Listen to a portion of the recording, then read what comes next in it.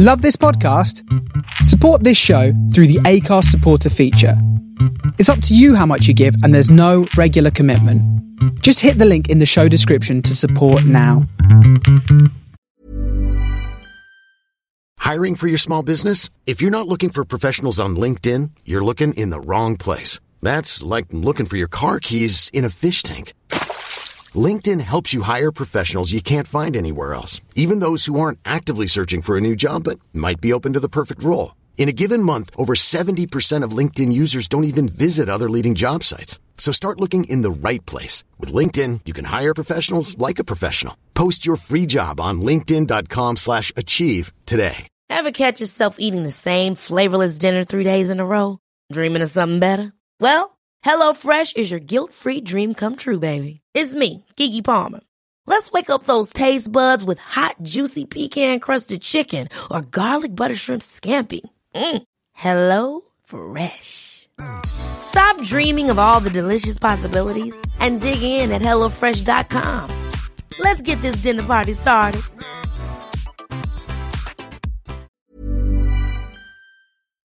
Welcome to Starship Sofa, part of the District of Wonders network, featuring Tales to Terrify, Crime City Central, and Protecting Project Pulp.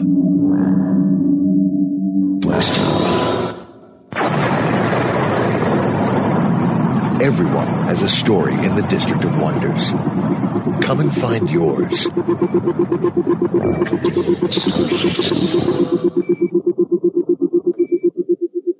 This is the Starship Sofa. Everybody, welcome, hello, and welcome to show 270. I am your host, Tony C. Smith.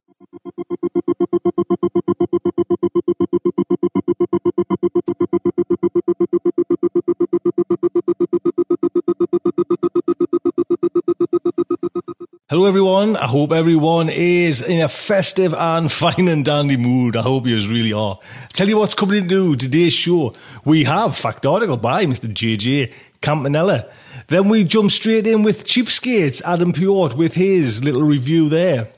Then we have part 2 of The Boneless One.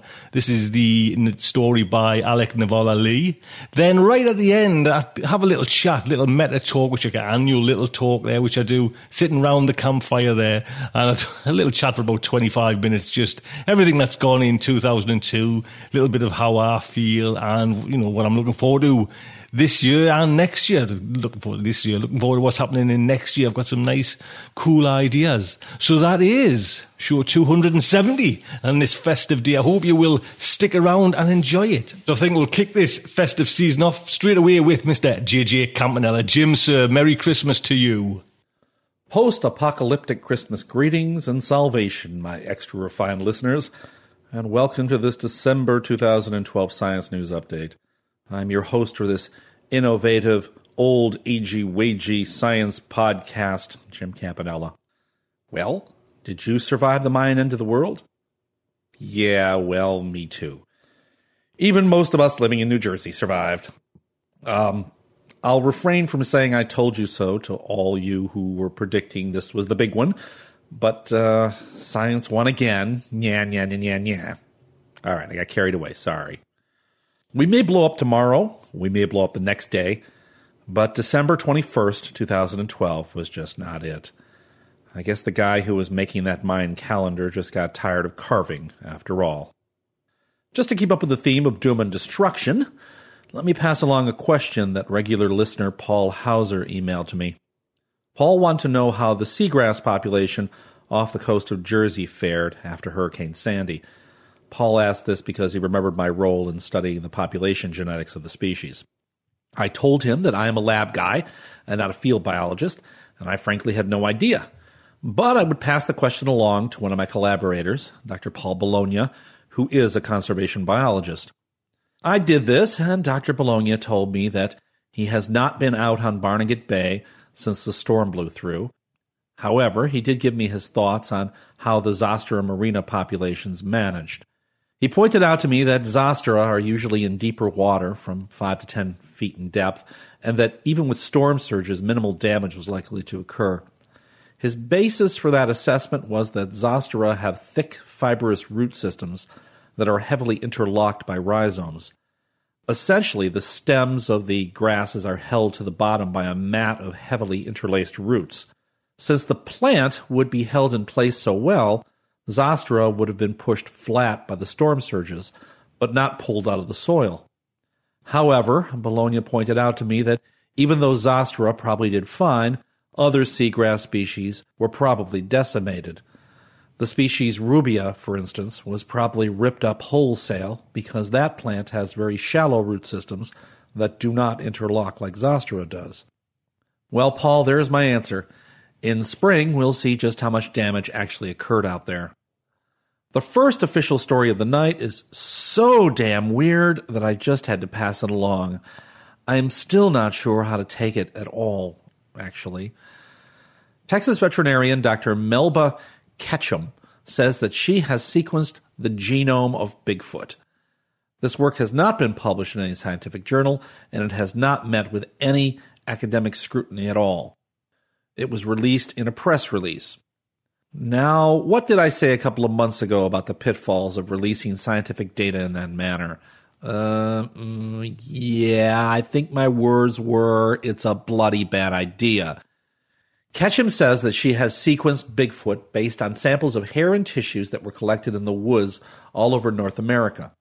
No, she does not say that she has directly sampled Bigfoot for DNA. Now that would be crazy, wouldn't it? According to her press release, Ketchum's team sequenced 20 whole mitochondrial genomes and 3 whole nuclear genomes from the purported Sasquatch samples. Now remember that mitochondria are the tiny generators found in each cell that supply power. They actually carry their own DNA inside of them. In mammals, the mitochondria, along with the DNA, is almost always inherited directly from the maternal line, not from the paternal line. Ketchum allegedly found that her Sasquatch's mitochondrial DNA was identical to that of modern humans, but that the nuclear DNA was a, quote, novel unknown hominid resulting from males of an unknown hominid species that contained distinctly non-human, non-archaic, hominid, and non-ape sequences, unquote. So I guess that Ketchum is saying that this Bigfoot is some sort of anthropoid hybrid? That statement from her press release is nothing if not opaque.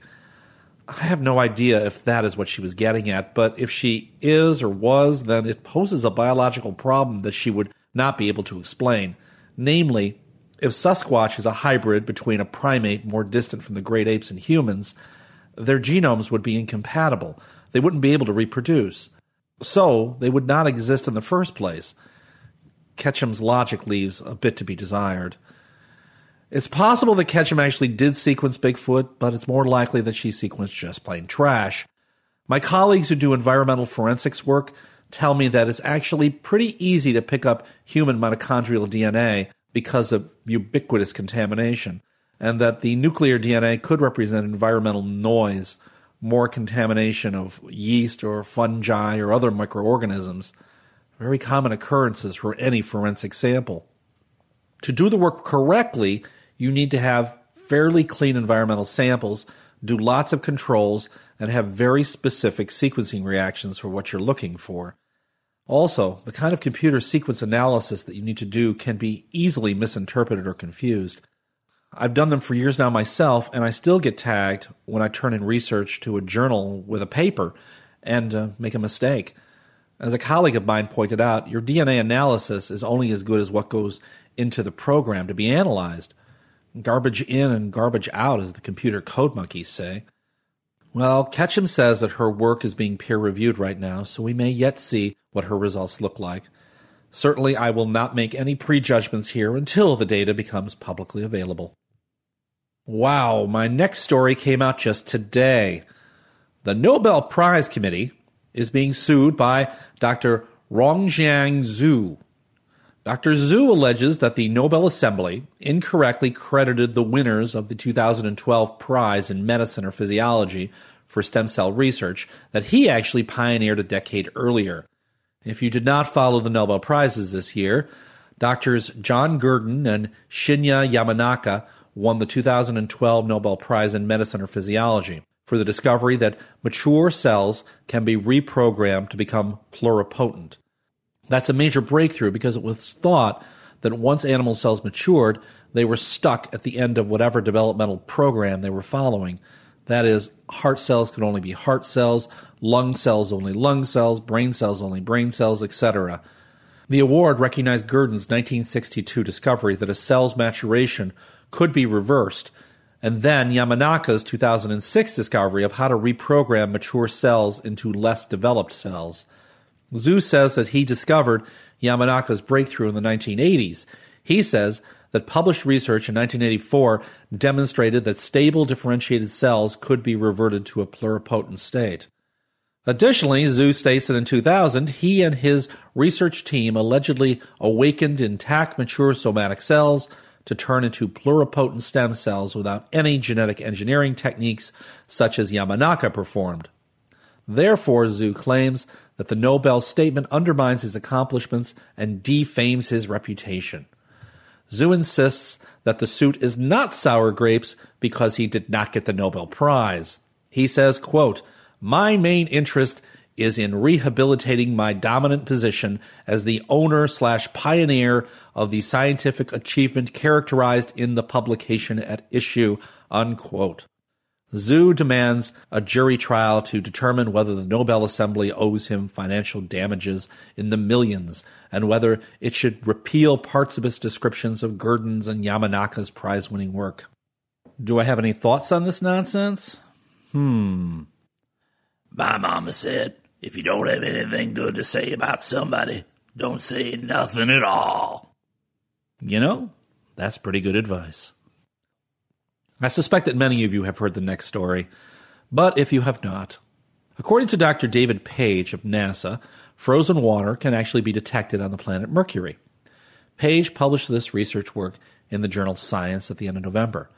To me, this is just incredible because if you had asked me to bet which planet was least likely to have water, Mercury would have been my number one choice. Page's observations of Mercury's northern polar regions come from the MESSENGER spacecraft, which is orbiting Mercury. The MESSENGER has a laser altimeter, which maps the planet's topography and measures how reflective the surface is. Simulations of Mercury's surface temperatures match the laser measurements, and inside shadowy, steep-walled craters, temperatures are below minus 173 degrees Celsius. So cold that frozen water can certainly exist there. There are shiny areas in those deep-walled craters that coincide with regions predicted to be cold enough for ice to be stable, while dark areas coincide with warmer regions thought to harbor ice only beneath the surface. Page says, quote, "Another line of evidence for frozen water comes from MESSENGER's neutron spectrometer, which detects how much hydrogen, and therefore presumably water, is present. Cosmic rays constantly bombard Mercury's surface, breaking apart atomic nuclei and scattering neutrons. When the neutrons collide with hydrogen, they lose energy and grind to a halt like a cue ball hitting a billiard ball," unquote. The dearth of neutrons detected near Mercury's north pole suggests a lot of hydrogen lies just below the planet's surface, almost certainly as pure ice. The mass of ice could be up to 1 trillion metric tons. Mercury has an average surface temperature of about 400 degrees Celsius. So how can water, let alone ice, survive there? Well, one of the reasons that the ice could be present at the poles is that Mercury does not tilt on its axis the way the Earth does. Mercury's rotation axis is scarcely tilted. It's less than 1 degree from being totally upright relative to the sun. That means that the planet never points its poles at the sun. The ice and any organic compounds that would be at the bottom of a deep polar crater would remain there in permanent shadow. If Mercury has been in this upright position since its birth over 4 billion years ago, it's possible that the ice preserved there could be truly primordial, dating back to the origin of the solar system. Next story. Back when I was a kid, one of the popular books was the weird proto-New Agey tome by Eric von Daniken called The Chariots of the Gods. The proposal in von Daniken's book can be simplified that all early human history can be seen through the lens of space aliens coming to Earth, a la the movie Proteus, and guiding human civilization. Among von Daniken's pieces of evidence that aliens visited Earth are the giant drawings of animals and insects on the Nazca Plains of Peru. For those of you who have never heard of these, the Nazca lines are part of a series of ancient giant geoglyphs located in the Nazca Desert in southern Peru. Scholars believe that the Nazca lines were created by the Nazca culture between 400 and 650 AD. The hundreds of individual figures range in complexity from very simple lines to hummingbirds, spiders, monkeys, fish, sharks, giant killer whales, and lizards. The lines themselves are shallow designs made in the ground by removing the reddish pebbles and uncovering the whitish-grayish ground underneath. And there are hundreds of these. The largest figure is over 650 feet across. Von Daniken suggested that airborne extraterrestrials laid out the lines as runways for their aircraft. After all, the geoglyphs are so huge that the drawings can't really be seen very well from the ground, so how could they have been made on the plains 1,500 years ago, except by aliens? Well, there are a few problems with von Daniken's far-out idea. First, it's claimed that the soil is not hard enough to sustain repeated landings of heavy aerial craft. Second, why did the alleged extraterrestrials not design something far more sophisticated than what they scratched into the soil? Seems rather simplistic for an advanced alien culture. And third, a lot of those lines are only like 3 feet wide, which is way too narrow for aircraft. In addition, von Daniken never explained the overall meaning and purpose of the animal and insect geoglyphs. Why not just a simple runway, after all? So if they are not alien landing locations, a la the Stargate movie, what are those drawings? Dr. Clive Ruggles of the University of Leicester suggests that they are something very different.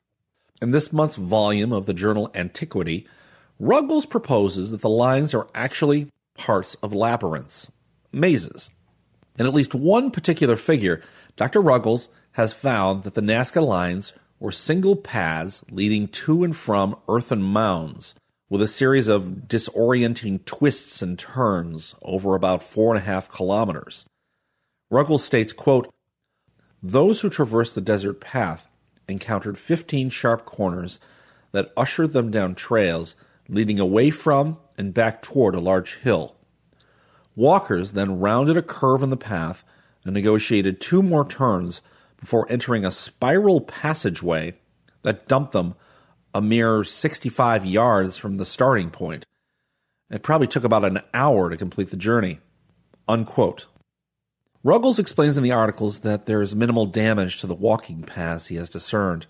He suggests that that probably means that the labyrinth walkers walked with care, and that religious pilgrims who periodically crossed the plateau on the way to nearby Nazca ritual centers steered clear of or were directed away from the labyrinth.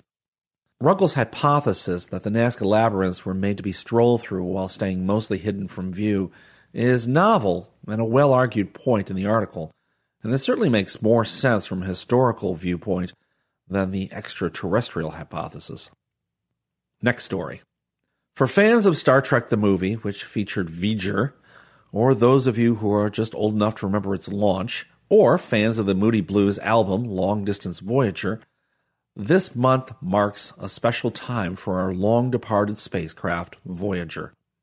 Voyager, which is the farthest bit of our civilization which has been moving away from us for about 35 years, is finally nearing the very edge of our solar system. A NASA press release states that Voyager has just encountered a, quote, magnetic highway of charged particles, unquote, a hint that the spacecraft may not have far to go before reaching the brink of interstellar space. According to NASA, that so-called highway is where the sun's magnetic field and the interstellar magnetic field meet. Particles blown outward from the solar wind are speeding in one direction, while particles from cosmic rays generated outside the solar system are racing in. Voyager 1 and 2 were launched 16 weeks apart in 1977 and are the most distant human-made objects in the known universe. Voyager 1 is now more than 123 times as far from Earth as the planet is from the Sun, and Voyager 2 is about 100 times as far. For the past 7 years, the spacecraft has been in an outer region of the solar system called the heliosheath, where the solar wind particles slow down and bounce around in all directions. So what is Voyager going to finally find when it leaves the heliosphere region that defines the edge in the official solar system? Dr. David McComas of NASA states, quote, "We think we will find a magnetic field oriented more in a north-south direction, and we've detected radio waves of a few kilohertz, but we could be quite surprised once we get out of the bubble," unquote. I suspect the only thing that would really surprise them would be an alien spacecraft collecting Voyager as a memento of their vacation to the Sol system. Let's stick to astronomy for just a moment. Here's a variation on a theme for you guys who are getting sick of the monthly exoplanet report. I was reminded of the 1970s TV show Space 1999 when I read this particular report. For those of you who missed the show, it was the adventures of a space colony on the moon when the moon was blown out of Earth's orbit accidentally by a gigantic nuclear explosion. Once free of the Earth, Luna became sort of a free agent floating out of the solar system. A bit like Voyager, in fact. In the journal Astrophysics and Astronomy this month, Dr. Philippe Delorme of the Institute of Planetology and Astrophysics of Grenoble, France, reports on a rogue planet that his group has found in a group of stars about 120 light years from Earth.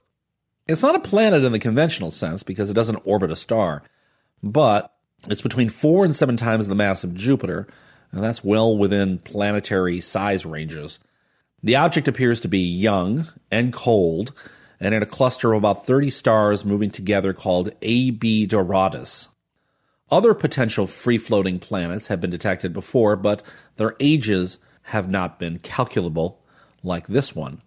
Astronomers couldn't be sure the objects were planets and not brown dwarfs previously.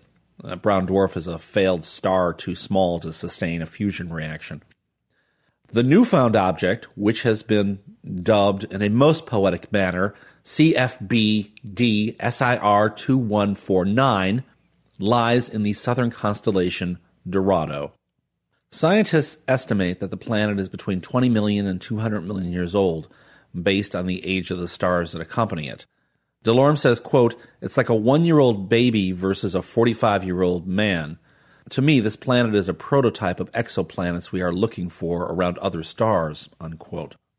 Free-floating planets were first discovered about 10 years ago in the constellation Orion.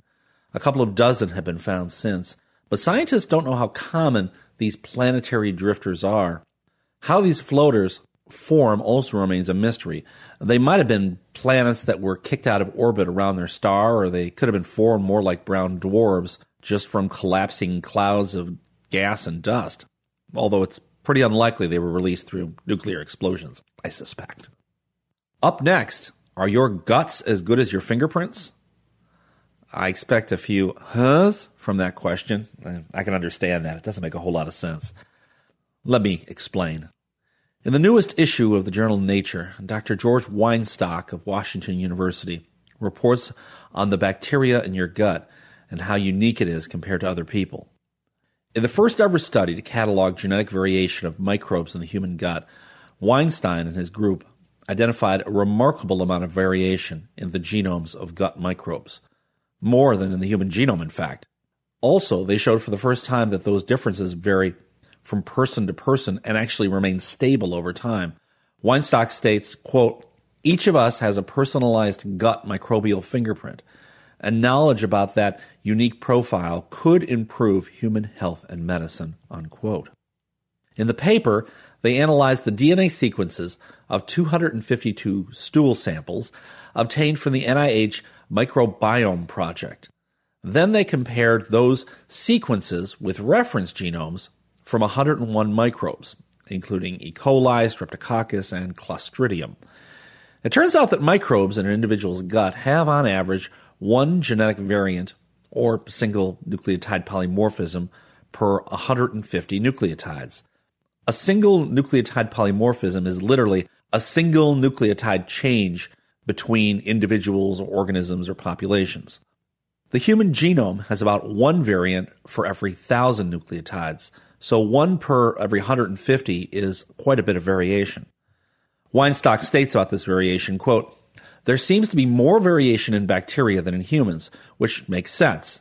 They divide faster than we do and are more versatile when responding to selective pressures in their environment," unquote. Most of that genetic variation was found in genes that require versatility, such as antibiotic resistance genes. Areas of least variation occurred in genes coding for proteins that interact with the host and are necessary to survive in a hostile gut environment. A subset of the samples in the study included 43 individuals who were sampled multiple times. From these samples, the team concluded that an individual's collection of microbial strains is maintained over time, though the abundance of individual microbes may increase or decrease.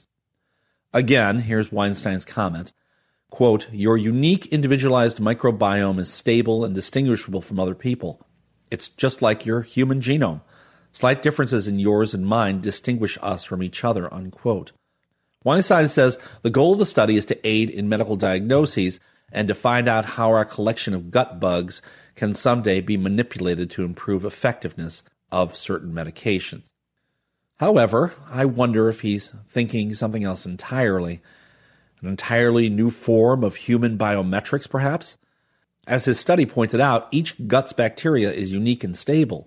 So, well, Dr. Weinstein, are you suggesting that we use feces as the new fingerprint? I'm just wondering. You can get back to me on that. I'm just not so sure how popular it will be at police stations and banks. That's all. All right. I'm sorry. I've been spending way too much time with my 4- and 6-year-olds. In case you don't believe I can gross you out even more, the next story is from the Journal of Experimental Biology this month and is all about soft-shell turtles. Innocent enough so far, huh? Dr. Ip Yung Kwan and colleagues from the National University of Singapore have discovered that soft-shell turtles have an unusual way of getting rid of their liquid nitrogenous waste. Read that as urine. Kwan found that Chinese soft-shelled turtles pass waste through their mouths. Biologists have been puzzled for years by the turtle's behavior because despite its having lungs to breathe air, it often submerges its head underwater for quite a long time. By testing the water, Kwan's group found that the reptile was excreting urea through its mouth instead of its kidneys. The discovery adds to previous research which suggested that turtles have highly specialized mouth tissues. So yes, these turtles are urinating through their mouths. Kwan and other scientists noted that these species occasionally submerge their heads into pools of water for up to 100 minutes at a time. Kwan originally brought a turtle into the lab to study why they didn't drown and to observe what else may be happening. He provided it with water and observed as it regularly dipped its head and rinsed water through its mouth. Kwan said, quote, "The urea excretion rate through the mouth was significantly greater, 15 to 49-fold, than it was through the cloaca," unquote. A cloaca is the single orifice used for waste matter and reproduction in lots of reptiles and birds. Kwan further stated, quote, "The ability to pass waste through the mouth was unique to this species. We were greatly surprised by our novel results because it is generally accepted that the kidney is responsible for excretion of urea in vertebrates, except fish," unquote. Kwan does not clarify where he thinks the urea is coming from, but he does suggest that some animals, such as cattle, recycle nitrogen waste in their saliva. Ew. Okay, let's finish the science podcast on a slightly cleaner note. This story is from the journal The Scientist. Dr. Taras Olesic, a young researcher at the University of Puerto Rico, has decided to sequence the DNA genome of the native parrot of Puerto Rico, and he certainly has the support of the island. The Puerto Rican parrot, the only parrot species native to the island, once flirted with extinction and is still critically endangered. By the early 1970s, the population had dwindled to about 16 birds. By 2011, an estimated 100 parrots were born in the wild or released from Puerto Rico's captive breeding program. While the success of the reintroduction program was certainly cause for rejoicing, the fact that the population bottomed out so dramatically just 40 years ago means that today's birds are likely quite inbred with low genetic diversity. Sequencing the parrot's genome could not only serve as a tool for studying the current genetic variation of the Puerto Rican parrot, but could also help identify genetic changes that accompany the diversification of ancestral parrot species. Dr. Olesic seems to be on a one-man crusade. Olesic reached out to the Genome 10K project, which is aimed at sequencing the genomes of 10,000 vertebrate species to improve conservation efforts worldwide for money. The request was not turned down, but the group had already chosen 17 bird species to sequence that year and wouldn't be able to take on the Puerto Rican parrot until 2013 at the earliest.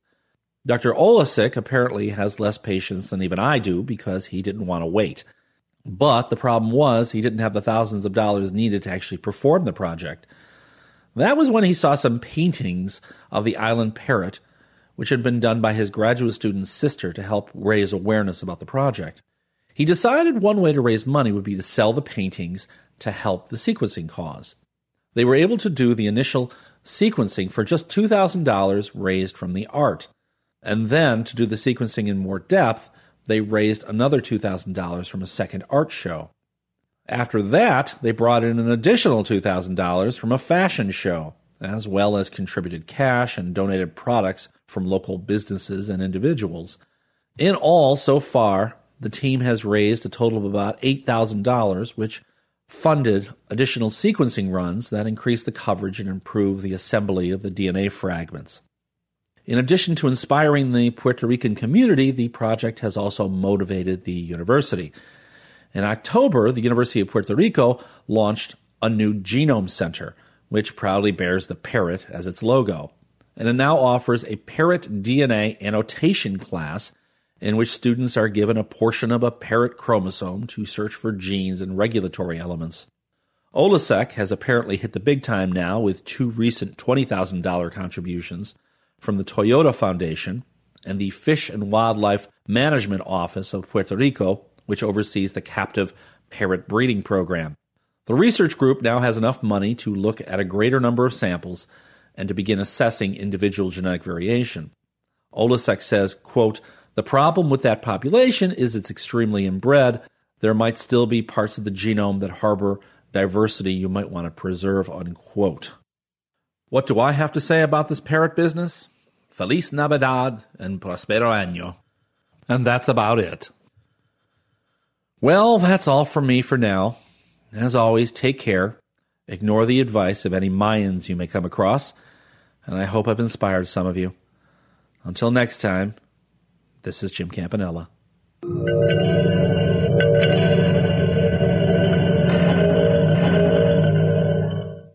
There you go. Jim, I've got some things planned for you in 2013, that's for sure. Next up is a little fact article by the assistant editor over at Starship Sofa, but he also does the Cheapskates review, Adam Pjort. Adam, sir. Merry Christmas from Chiron Beta Prime, where we're working in a mine for our robot overlords. Did I say overlords? I meant protectors. Merry Christmas from Chiron Beta Prime. Greetings to my fellow coach class passengers aboard the Starship Sleigh. I mean Sofa. My name is Adam, welcoming you to the Christmas edition of Cheapskates and bringing you reviews of free science fiction ebooks and audiobooks. Yes, we're changing up the theme music this week to make room for my favorite Christmas song about despotic alien robots enslaving all humanity. Well, Cheapskates, there's just... insert number of days here. shopping days left until Christmas, and maybe, like me, the funds aren't going quite as far as you'd like for all the gifts you'd like to give. So I'm going to start off departing from my usual hints and review a few sites where you can earn a little extra Christmas scratch for the bibliophile in your life. First is a site called Mechanical Turk at www.mturk.com. I could look up what a Mechanical Turk actually is, but I prefer my initial image of a steampunk robot wearing a fez. Don't correct me. I don't want to know. Essentially, this Amazon-connected company pays you for doing annoying, small, or repetitive online tasks that aren't worth the time for most people. And for the most part, yeah, a few pennies for the amount of tasks you have to do just isn't worth it. But if you want some advice, working on the site just barely becomes worth it if you try the research surveys frequently posted to the site. After you do them for a while, you'll start to recognize the legitimate ones. In the first place, the ones from a true college or university or other research institution are never more than $10, and you're usually flying high if you find one for $5. Mostly, though, the surveys worth doing range between $0.25 and $1. Don't ignore the cheaper ones. You can usually hammer those out a lot faster than the time commitment expected from researchers paying a whole $1. Also, never click blind.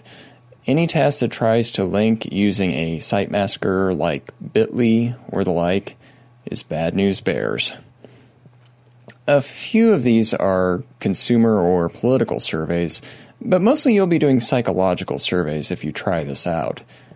I'm sure I've distorted more than my fair of graduate psychology students' view of the mental landscape of the world by taking these surveys over the years. You can also do okay with voice transcription, but these are more hit and miss.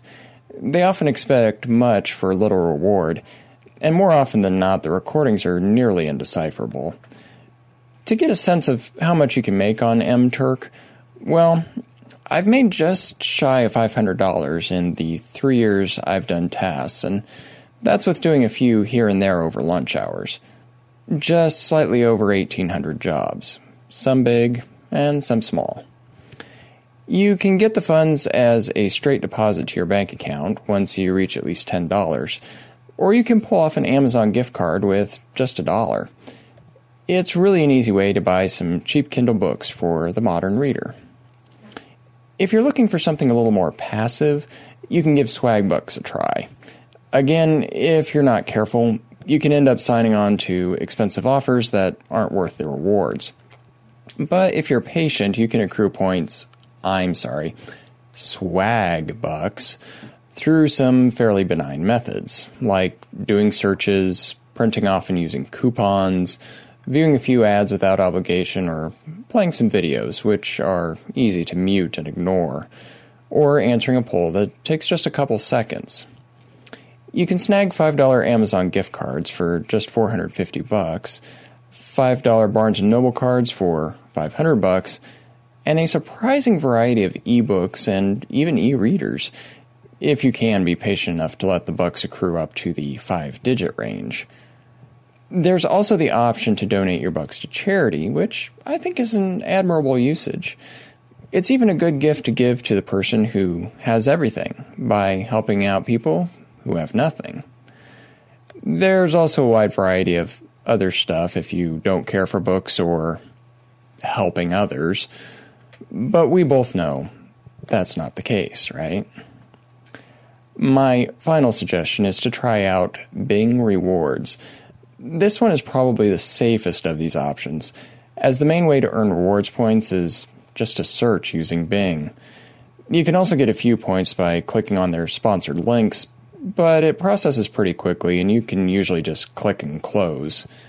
You can get Amazon gift cards, free Redbox, DVD, or video game rentals, or, again, make a charitable donation. By the way, I think it's hilarious that Bing finds it necessary to shell out free stuff to get people to use their search engine. But if they're giving it away, I'm willing to take it.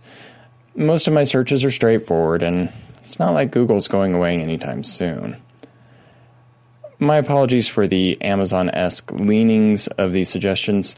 It's not necessarily my preference, but for whatever reason, Amazon seems pretty willing to associate itself with this kind of, quote, easy money. I should probably also give the disclaimer, I'm in no way being compensated for these suggestions by anyone. These are on the up and up, and all based on my personal experience. Also, this disclaimer, if you mess up and get your identity stolen, don't come crying to me. Hope these ideas help out with the holiday bills. Just be careful, okay? All right, on to the good stuff. I thought with Christmas just around the corner, I'd review a free science fiction ebook with a Christmas theme. It was a little tricky to think of or to find a good one, though. And then I realized the perfect sci-fi book was staring me right in the face. I'm referring, of course, to that science fiction classic, A Christmas Carol by Charles Dickens. Holy genre misclassification, Batman! I can hear you all saying, but just bear with me. I'm going to trust I don't need to give a plot summary, as infused as this book is into Western culture in general, and our holiday season in specific. But, just in case, here's A Christmas Carol in 16 words. Scrooge is a bad rich miser. 4 ghosts change him. Now he's a good rich man. The end. What I want to focus on instead is making my argument for A Christmas Carol as a forerunner of modern science fiction and paranormal fiction. First, there's the obvious paranormal activity, with the visitation from the ghost of Jacob Marley, and the spirits of Christmas past, present, and future. This might be easy to dismiss today, but I think it's primarily a result of the more cutesy-poo versions of the classic tale. These are particularly egregious when it comes to Marley's ghost, the ghost of Christmas past, and the ghost of Christmas yet to come. For example, the Mickey Mouse version put Goofy in the role of Marley and Jiminy Cricket as the ghost of Christmas past. The Muppet version had 2 Marleys to accommodate Statler and Waldorf doing their pun-laden knee slappers. And a Sesame Street Christmas Carol had the voice of Christmas yet to come, played by a cute little robot called iSam, which was channeling the voice of Elmo. Elmo. Oddly, the 2009 computer-animated Disney version, with Jim Carrey voicing Scrooge and the 3 ghosts, seems to come closer to the mark than most other films of recent days. All of these trivial versions of A Christmas Carol, I think, has really distracted from some really creepy and brilliant description by Dickens in the original tale that's nearly on a par with H.P. Lovecraft. Take this description of the ghost of Christmas past, for example. It was a strange figure, like a child, yet not so like a child as like an old man, viewed through some supernatural medium, which gave him the appearance of having receded from the view, and being diminished to a child's proportions. Its hair, which hung about its neck and down its back, was white as if with age, and yet the face had not a wrinkle in it, and the tenderest bloom was on the skin. The arms were very long and muscular, the hands the same, as if its hold were of uncommon strength. Its legs and feet, most delicately formed, were, like those upper members, bare. It wore a tunic of the purest white, and round its waist was bound a lustrous belt, the sheen of which was beautiful. It held a branch of fresh green holly in its hand, and in singular contradiction of that wintry album, had its dress trimmed with summer flowers. But the strangest thing about it was that from the crown of its head there sprung a bright, clear jet of light, by which all this was visible, and which was doubtless the occasion of its using, in its duller moments, a great extinguisher for a cap, which it now held under its arm. Even this, though, when Scrooge looked at it with increasing steadiness, was not its strangest quality. For as its belt sparkled and glittered, now in one part and now in another, and what was light one instant at another time was dark, so the figure itself fluctuated in its distinctness, being now a thing with 1 arm, now with 1 leg, now with 20 legs, now a pair of legs without a head, now a head without a body, of which dissolving parts no outline would be visible in the dense gloom wherein they melted away. And in the very wonder of this, it would be itself again, distinct and clear as ever. Then there's this bit with Marley. At this his spirit raised a frightful cry, and shook its chain with such a dismal and appalling noise that Scrooge held on tight to his chair to save himself from falling in a swoon.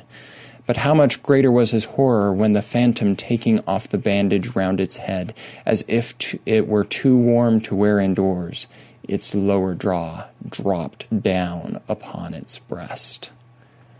And finally, this moment, just after Scrooge meets Marley's ghost, which is almost universally dropped from movie adaptations. It beckoned Scrooge to approach, which he did. When they were within 2 paces of each other, Marley's ghost held up its hand, warning him to come no nearer.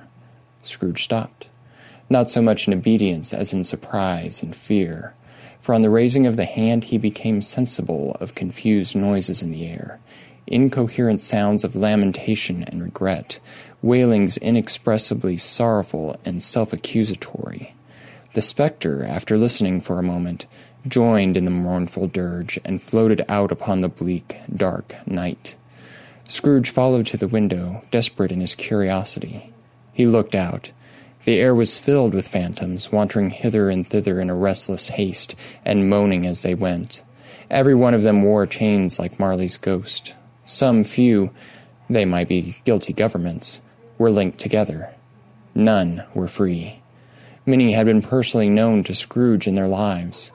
He had been quite familiar with one old ghost in a white waistcoat with a monstrous iron safe attached to its ankle, who cried piteously at being unable to assist a wretched woman with an infant, whom it saw below upon a doorstep. The misery with them all was, clearly, that they sought to interfere for good in human matters, and had lost the power forever. Apart from this, there's just a lot of examples where Dickens makes some really unsettling use of metaphor, like when he talks about the air laughing, or describes Scrooge's now grumpy house as having gallivanted around in its younger days. But let's proceed with my points. Apart from the paranormal and the elements of horror, we also have early examples of time travel by Scrooge traveling with the ghost to the past and future. I'd also argue that there are examples of lost or compressed time. See, the spirits have done it all in one night. And, I would contend, even a moment of alternate timelines when Scrooge asks, are these the shadows of things that will be, or are they shadows of things that may be only? There's even a moment of possible telepathy when the ghost of Christmas Past appears to read Scrooge's thoughts. But even if you don't buy it as science fiction, that's okay. I wouldn't truly classify it that way either. You can't deny that the work has been embraced by those working in science fiction and fantasy. Take, for example, these books found with just a quick search on Amazon. A Zombie Christmas Carol. I Am Scrooge, A Zombie Story for Christmas. A Christmas Carol of the Living Dead. A Vampire Christmas Carol. A Vampire's Christmas Carol. Scrooge, the Vampire. A Christmas Carol and Steampunk Cyborgs. And Carol for Another Christmas, which apparently brings Scrooge into the digital age, this time as the moralizer. All of these cost, so they're not cheapskate worthy, but for the record, I wouldn't pay for these anyway. Prefer comic books? Well, there's an issue of the Batman Noel series that takes A Christmas Carol as its theme. Not a DC fan? Fine. Check out the brand spanking new Zombies Christmas Carol in the Marvel Zombies series, released October 31 of 2012, which apparently has Tiny Tim eating Bob Cratchit. Ew. Not sure I can explain the apparently obsessive need to put zombies into Dickens, but apparently someone's buying. If you're wanting some quality variations, I'd recommend Tim Pratt's excellent The Ghost of Christmas Possible, which you can hear for free over in the Podcastle archives.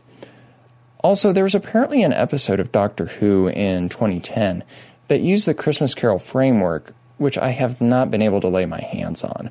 The clips and reviews bode well, so it's probably worth your time if you can find it. And if you happen to be in Chicago around the holidays, you have got to check out A Klingon Christmas Carol by Comedia Beauregard. My apologies in advance for the pronunciation. At the Raven Theater. I know this sounds absurd, but those who have seen it say it apparently makes a transition well into Klingon. And it's been popular enough to actually become something of a modern tradition for several years now. In this version, rather than lacking compassion, Scrooge lacks honor and courage. This version is performed completely in Klingon with English supertitles and includes narrative analysis from the Vulcan Institute of Cultural Anthropology. If you get a chance, I say go give it a chance. Whether you buy the Dickens classic as proto-sci-fi or not, you really do need to give it a read. It's short and pleasantly clever and funny. I hadn't realized that. You can hear it right from the beginning with the dead as a doornail section. Old Marley was as dead as a doornail.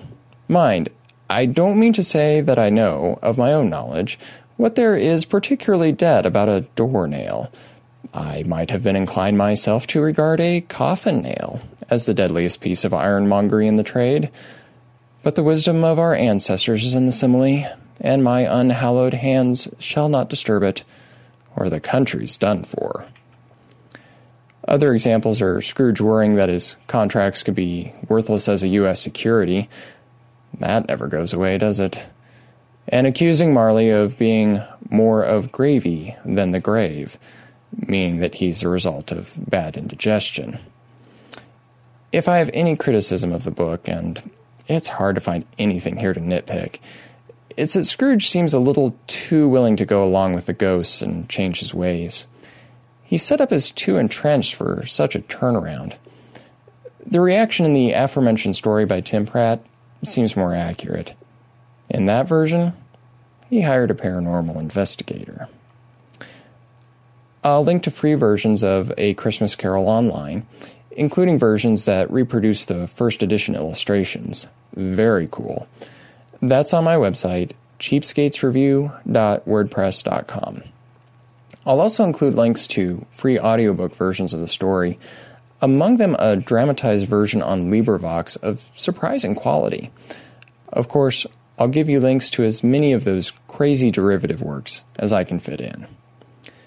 Well, that's all today for Cheapskates. The music this month is from Chiron Beta Prime by the great Jonathan Coulton under a Creative Commons Attribution Non-Commercial License. You can find Jonathan's work at www.jonathancoulton.com. This is Adam, reminding you that free doesn't have to mean cheap. This year has been a little crazy for the Andersons. You may recall we had some trouble last year. The Robot Council had us banished to an asteroid. That hasn't undermined our holiday cheer. And we know it's almost Christmas by the marks we make on the wall. That's our favorite time of year. Merry Christmas from Chiron Beta Prime, where we're working in a mine for our robot overlords. Did I say overlords? I meant protectors. Merry Christmas from Chiron Beta Prime.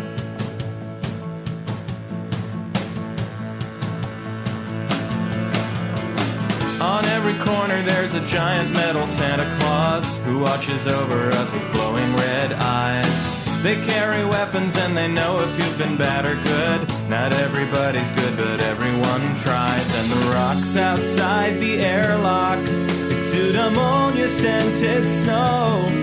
It's like a winter wonderland. Merry Christmas from Chiron Beta Prime, where we're working in a mine for our robot overlords. Did I say overlords? I meant protectors. Merry Christmas from Chiron Beta Prime.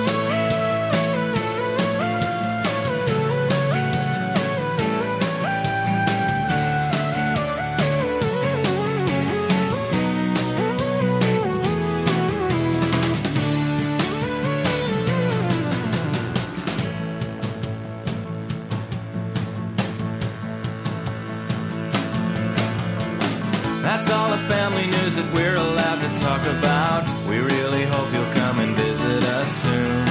I mean, we're literally begging you to visit us and make it quick before they... Message redacted. Now it's time for Christmas dinner. I think the robot sent us a pie. You know I love my Soylent Green. Merry Christmas from Chiron Beta Prime, where we're working in a mine for our robot overlords. Did I say overlords? I meant protectors. Merry Christmas from Chiron Beta Prime.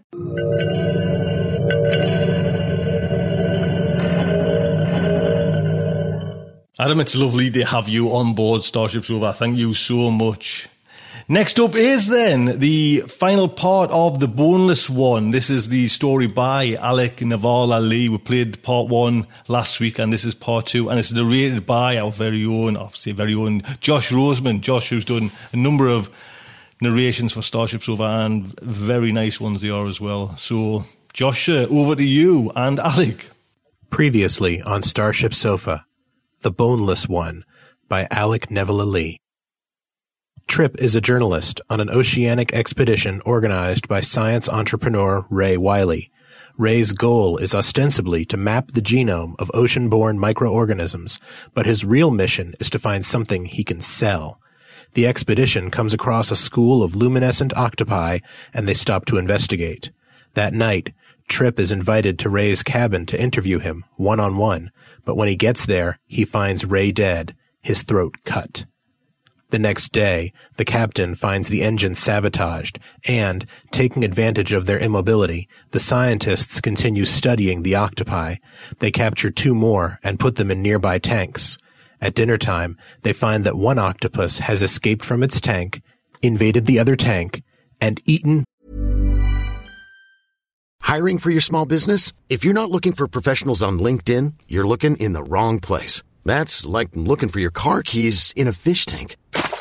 LinkedIn helps you hire professionals you can't find anywhere else, even those who aren't actively searching for a new job but might be open to the perfect role. In a given month, over 70% of LinkedIn users don't even visit other leading job sites. So start looking in the right place. With LinkedIn, you can hire professionals like a professional. Post your free job on linkedin.com/achieve today. Hold up. What was that? Boring. No flavor. That was as bad as those leftovers you ate all week. Keke Palmer here, and it's time to say hello to something fresh and guilt-free. Hello Fresh. Jazz up dinner with pecan-crusted chicken or garlic butter shrimp scampi. Now that's music to my mouth. Hello Fresh. Let's get this dinner party started. Discover all the delicious possibilities at HelloFresh.com. Millions of people have lost weight with personalized plans from Noom. Like Evan, who can't stand salads and still lost 50 pounds. Salads generally for most people are the easy button, right? For me, that wasn't an option. I never really was a salad guy. That's just not who I am. But Noom worked for me. Get your personalized plan today at Noom.com. Real Noom user compensated to provide their story.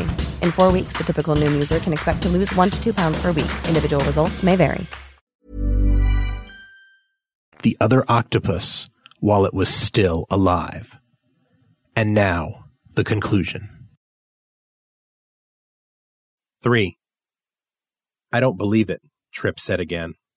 Looking away from the carnage on screen, he saw sickened expressions on the faces around him. As if following a common impulse, the crew turned from the television to look at the tanks and experienced a collective shudder. The remaining octopus had abandoned its meal and was pressing its head against the wall of its tank, watching them, or so it seemed, with its gelatinous eyes. The nodules on its arms were glowing brightly. Lowering his gaze, Trip saw something that should have been obvious before. Streaks of moisture were visible on the countertop between the 2 tanks, marks from where the octopus had dragged itself across the intervening space. Something in the nearly invisible trail, which was rapidly drying out, made what they had just witnessed seem even more hideous. Ellis was the first to regain some semblance of composure. I should have been more careful. Octopuses are notorious for squeezing through tight spaces. The hardest part of the body is the beak, and the rest is highly compressible. If a gap is wide enough for the beak to pass through. Kieran stared at him. You're saying that this isn't strange? I'm sorry, but I'm a little freaked out by this. I'm not saying that this wasn't unusual, Ellis said. I'm only saying that it can be explained. As for the cannibalism, I have no professional opinion. The important thing is that we fix the tanks. Using a hooked rod, which he held at arm's length, Kieran transferred the surviving octopus to its old tank. The octopus seemed sated, its eyes filmy and glazed, as it slid, twitching slightly, into the water. Kieran fastened a rectangle of wire mesh across the top of the bucket, so that the gap between lid and rim was sealed off, then did the same to the octopus in the wet lab next door. There seemed to be no way that either octopus could escape again. Even after those precautions had been taken, an aura of uneasiness lingered over the yacht. An hour later, when Tripp went to bed, it was a long time before he fell asleep, and when he did, he was troubled by nightmares.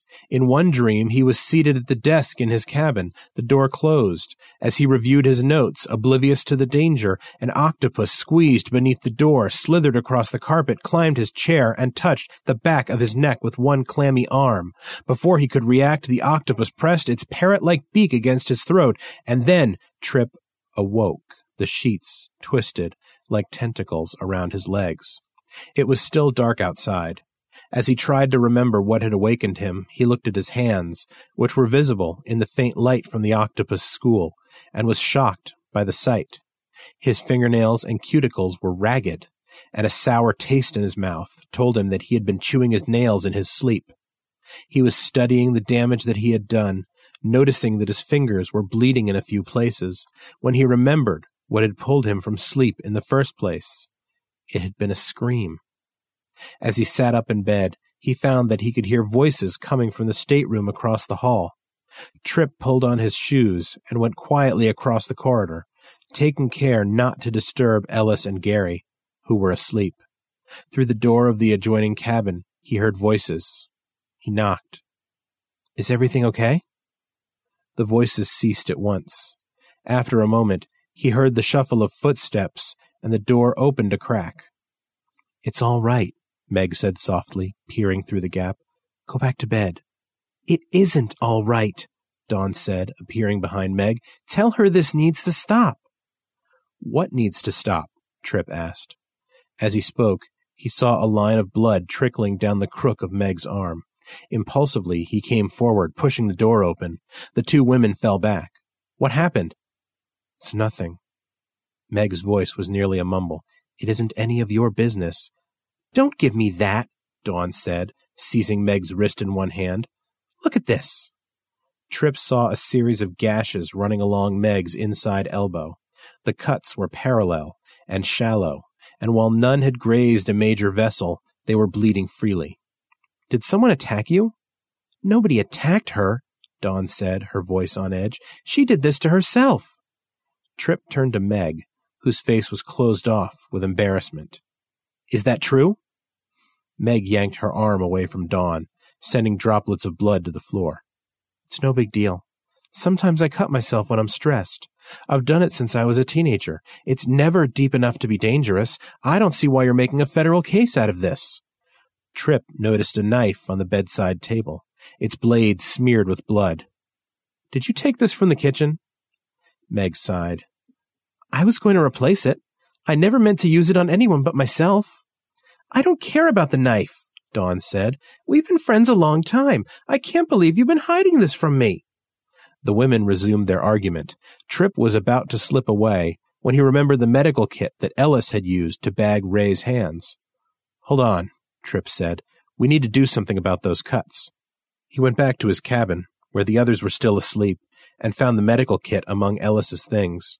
When he returned to the other stateroom, Dawn seemed calmer, and Meg was cupping a hand casually beneath her elbow, catching the blood in the hollow of her palm. Opening the medical kit, Tripp took out a roll of tape and a gauze pad. He was about to close the kit again when he saw something tucked beneath the dressings. He reached inside. Fishing the object out, he found that it was a pack of ball bearings, the package cool and heavy in his hand. "From the spare parts kit," Tripp said. He looked at the others.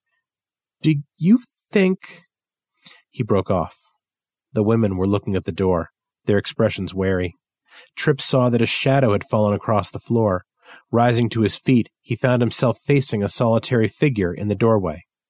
"That's my medical kit," Ellis said, his voice calm. "What are you doing with it?" "A minor emergency, but everything should be fine." Tripp held up the package of ball bearings. "What the hell are these?" Ellis regarded the package. "I stole them from the spare parts kit. I was fairly sure that what I had done to the engine would keep us here another day, but I wanted to be on the safe side." "You sabotaged the engine," Tripp said. He had already forgotten about Meg. "Why?" Ellis gave him a look of contempt. "You know why. I wanted to keep the yacht here a day or two longer. There was no way to make Ray listen to reason, so I took things into my own hands." "By attacking my ship?" It was Stavros. He was standing in the doorway, drawn by the noise, with Gary watching from over one shoulder. "We could have been stranded here for weeks." "You don't understand," Ellis said. Going to the window, he thrust his finger toward the octopus lights. "Ray was rushing ahead to meet a meaningless deadline. I wanted to document a natural phenomenon that might never be seen again. I don't have to defend the choice I made." Gary pushed past the captain. "Are you listening to yourself? You're worse than Ray. You only cared about your own career, even if it threatened everything we were doing here. Did you kill Ray, too?" "I didn't kill Ray," Ellis said fiercely. "I can't believe you're accusing me of this." Without warning, Ellis punched the wall of the stateroom, hard, so that the bulkhead rang with the blow. As the others fell back, he punched it again. Before anyone else could speak, Kieran appeared, breathless, at the stateroom door. "I don't know what the commotion is all about, but you need to break it up," Kieran said. "There's something you all need to see." They went into the salon, where the lights had been turned up. Kieran pointed toward the tank that housed the octopus. "Look!" Staring at what was there, Tripp felt his anger dissolve into a sickening sense of horror. When they had caught this octopus the day before, they had made sure that all of its arms were intact. Now 2 of its arms were missing, leaving only a pair of stumps behind. The water was full of blood, but the severed arms were gone. Tripp had no desire to find out what had become of them, but it was already too late. The octopus was eating itself. As Tripp watched, the octopus bent one of its remaining arms until the base was pressed against its gaping mouth. With a snip of its beak, it severed the arm, which fell away in a cloud of blood. Without a pause, the octopus swam after it, positioning itself so that one end of the amputated arm was in its mouth, and began to devour it like a length of spaghetti. Tripp found himself remembering the line from Hesiod that Stavros had quoted. "The boneless one gnaws his foot in his fireless house and wretched home." Ellis and Gary were looking at each other, their heated exchange apparently forgotten. "Autophagy," Ellis said. Gary nodded, although he was visibly repulsed by the sight. "I should have known. Let me check the other specimen." "Hold on a second," Tripp said to Ellis. "You're saying you've seen this before?" "Not exactly, but I've heard of it," Ellis said. "Octopuses are occasionally known to cannibalize themselves. It's called autophagy. No one knows what causes it, but it seems to involve a viral infection of the nervous system. It's a disease. When you have several octopuses in a single tank, if one starts to eat itself, the others will follow. Death ensues within days." Gary returned to the salon. "The third octopus looks fine. It was never in contact with this specimen, so maybe?" Ellis shook his head. "If we're dealing with infectious autophagy, it may have spread to the entire school. For all we know, this is what brought them to the surface. The lights are coordinating their behavior. It's a mass suicide." Although his voice remained calm, Ellis was clearly upset. He thrust his bleeding knuckles into his mouth. Tripp looked at him, then looked back at the maddened octopus, which had finished eating its own arm. Finally, he looked at his own hands and felt the last piece fall into place. "We need to discuss something. Right now," Tripp said to the others. Where's Meg? Meg was brought from the stateroom, a fresh bandage on her elbow. The crew sat around the table in the salon, looking at Tripp. Through the windows, the lights seemed to press against the yacht on all sides. Tripp laid his hands on the table, showing them to the others. You see this? I've been biting my nails for the past couple of days. It's something I haven't done in years, but ever since we entered this part of the ocean, I've been gnawing them like a maniac. Why? I'm not sure, but I can guess. Before anyone else could speak, Tripp turned to Ellis. A moment ago, you punched the wall so hard that your knuckles started to bleed. Is this something that you normally do? If Ellis saw where this was going, he was not inclined to play along. I was upset. I don't think it means anything. But it wasn't the first time you'd done it. I saw the bruises on your hands. This is part of a larger pattern of behavior, and it's been happening to all of us. Tripp turned to Meg. Meg, you felt the urge to cut yourself. Stavros, I saw you bite your lip until it drew blood. Gary was looking at him with open skepticism. What exactly are you trying to say? We're being affected by something in the environment, Tripp said. This octopus is eating itself for the same reason. Meg, you were a medical student. Have you ever seen a disease that could cause behavior like this? Not firsthand, Meg said slowly, but infections of the nervous system can result in psychotic or suicidal behavior. Genetic disorders can also lead to violence. Children bite off their lips and fingers or attack those around them as a form of displacement. In the end, they need to be physically restrained. A form of displacement, Tripp said, underlining the phrase. What does that mean? They feel driven to destroy their own bodies, so they redirect their aggression toward others. The violence is often concentrated on their family and friends, which may be another way of hurting themselves. What about murder? Tripp asked. Could this displacement go far enough that the person was forced to kill? It's possible, Meg said. In theory, it could lead to murder by someone who is not in control of his actions. Like the octopus, Tripp said. It climbed out of its tank to kill its neighbor, but as soon as it ran out of victims, it turned on itself. And if this disease is affecting the entire school, we're right in the middle of it. It's like Ray said, every drop of seawater contains millions of viruses. If this is a disease, it must be transmitted in the sea. And where do we get our drinking water? The water maker, Stavros said. It purifies seawater, but won't screen out viruses. We have an emergency cache of water in our drums, Kieran said. It's designed to sustain the crew for 2 weeks. We might even be able to modify our sampling system to purify water for drinking. But if we're already infected, fixing the water supply won't be enough, Tripp said. He turned to Ellis. The octopus in the wet lab hasn't displayed any symptoms. Can you think of any reason why? Ellis thought for a moment. This afternoon, I wanted to examine it more closely, so I anesthetized it with magnesium chloride. It's a standard anesthetic for cephalopods. In humans, it's a nervous system depressant that blocks neuromuscular transmissions. And if you're right, and this impulse to hurt ourselves is a sort of seizure, something like magnesium may inhibit the reaction. It's possible, Meg said excitedly. And we have a lot of magnesium salts on board. Maybe we can use it as a temporary treatment. Gary seemed unconvinced. I still don't buy it. Even if you're right about the virus, it's hard to believe that it could affect humans and octopuses in the same way. Besides, we've all been drinking the same water, and I'm fine. And you haven't mentioned Kieran or Dawn at all. That's because he never asked, Dawn said quietly. As the rest of the crew watched, she removed her cap and shook loose her hair. Tilting her head to one side, she pointed to an area of her scalp not far from the crown. A patch of hair, less than half an inch in diameter, was missing.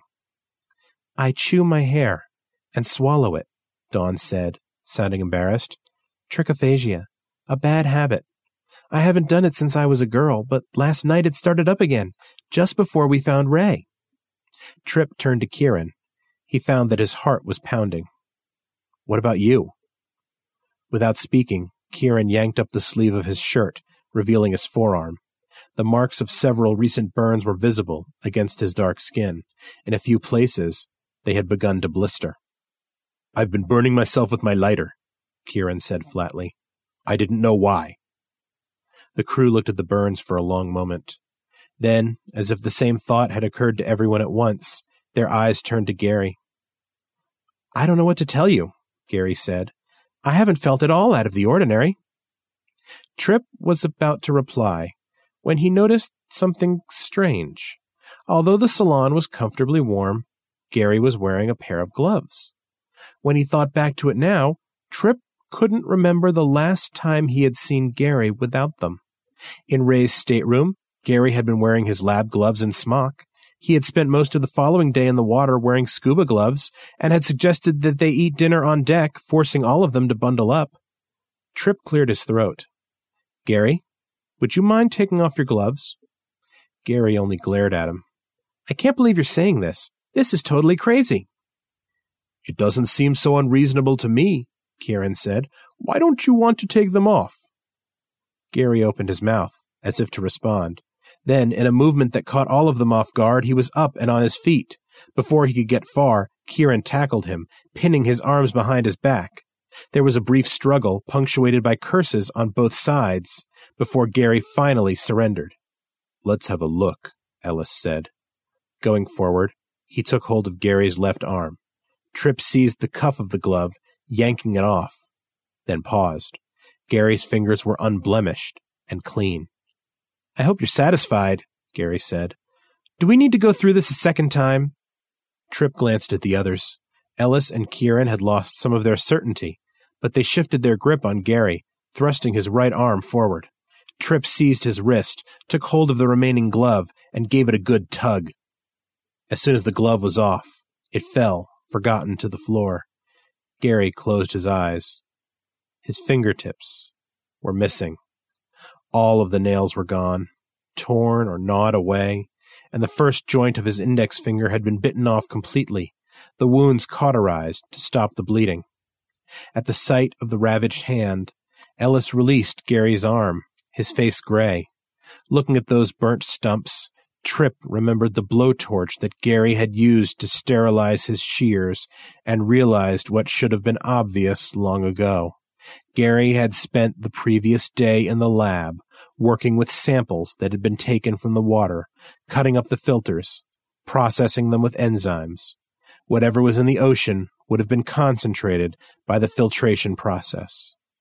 And, if there was a pathogen in the water, Gary had received by far the greatest dose. I'm sorry, Gary said, addressing no one in particular. I really can't help myself. His ruined hand went for his pocket. There was a flash of silver, and an instant later, blood was streaming from Ellis's throat. Gary pulled out the shears, their blades streaked with crimson, and let them drop. As Ellis fell to his knees, Gary broke loose and dashed for the companionway. Tripp ran after him, the other men following close behind, as Meg screamed for Dawn to bring the medical kit. As he left the salon, Tripp had just enough time to notice that the octopus was lying dead at the bottom of its tank. Outside, a stinging rain had begun to fall. Around the boat, the lights from the octopus school were shining even more brightly than before. In their cold luminescence, Tripp saw someone moving at the stern of the yacht. He turned to see Gary standing in the dive cockpit, a harpoon gun clutched in his good hand. Don't come any closer, Gary said, his voice breaking. If you do, I'll put a harpoon through your heart. I like you, but that doesn't mean I won't do it. It may even make it easier. I know, Tripp said, the rain trickling down his face. I won't take it personally. Speak for yourself, Kieran said. He was standing next to Tripp, ready to spring, but for the moment he held back. Stavros took up a position nearby. They stood in silence, watching and waiting in the rain. I never wanted this to happen, Gary said at last. I killed Ray, but I had no choice. I believe you, Tripp said, knowing that the longer they kept Gary talking, the better their chances of taking him by surprise. If you hurt him, it was because you didn't want to hurt yourself. Gary shook his head. I was angry with him, too. He was holding back our most crucial findings. Did you know this? I realized it when I saw the first paper he published. I'd been in the lab since day one and knew exactly what we'd found. Ray was selfish, like Ellis. Like me. The hand with the harpoon gun fell slightly. Tripp felt Kieran tense up at his side, but Gary, sensing this as well, raised the gun again. You weren't selfish, Tripp said. You wanted to do what was right. Did I? Gary asked. The other day, when I heard Ray talking about how he was going to make his research freely available, I couldn't take it anymore. As I worked in the lab, I got madder and madder. I didn't know where the anger was coming from. I thought about killing myself, cutting my own throat, just so I wouldn't be a party to this web of lies. It wasn't about you, Tripp said. It was in the water. It had nothing to do with Ray. But the betrayal was real. After dinner, I tried to work, but I couldn't concentrate. I saw myself doing horrible things like tearing off my fingers, so I came up here to be alone. I was thinking about throwing myself overboard, just to stop the noise in my head, when Ray appeared. His eyes grew clouded. Ray was here to look at the lights, but when he saw me, we started to talk. I wanted to speak to him privately, so we went down the hatchway to his cabin. I confronted him about the missing results. He denied it at first, then threatened to take me off the project if I refused to go along. I wanted to kill myself, and then I wanted to kill him, too. Without lowering the harpoon gun, Gary picked up a dive belt and looped it over his body. He did the same with the second belt, one across each shoulder, so that they crossed his chest like a pair of bandoliers. I didn't even know I had the shears in my pocket. All I could think of were the lights in the sea. When he was dead, I went to the dive cockpit to wash up, then headed back to the lab. Nobody saw me, but while I was waiting for you to find the body, I chewed off the ends of my fingers. Gary's face was obscured by the rain. So I was the most selfish of all. I killed Ray so that I wouldn't hurt myself. Now I've done the same to Ellis. He swallowed hard. It's time to do something selfless for a change. He tossed the harpoon gun aside. Before anyone else could move, Gary climbed over the railing of the yacht, the dive belts looped across both his shoulders, and leapt into the ocean. Tripp and the others ran to the railing. Gary was already gone, the weight of the dive belts dragging him below the surface, the sea closing rapidly over his head. Tripp stared at the water for a long time, his eyes smarting from the rain, but Gary did not appear again. All around the ship, the ghostly lights continued to fluoresce, the octopus school glowing, as it had done for millions of years, casting its cold radiance across the unmarked shroud of the sea. On a trellised arcade at Hulbertson Hospital, a yellow wall gave back the sun's rays. Tripp sat in a wickerwork chair under a ceiling fan, hands folded, looking out at the garden. He was thinking of nothing in particular. A chair beside him creaked as someone sat down. It was Meg. How are you doing? Tripp considered the question.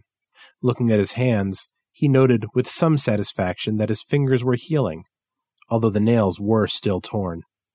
I'm all right. What about you? I thought I'd pay a visit to our friend in the next ward. Want to come along? Tripp only rose in reply.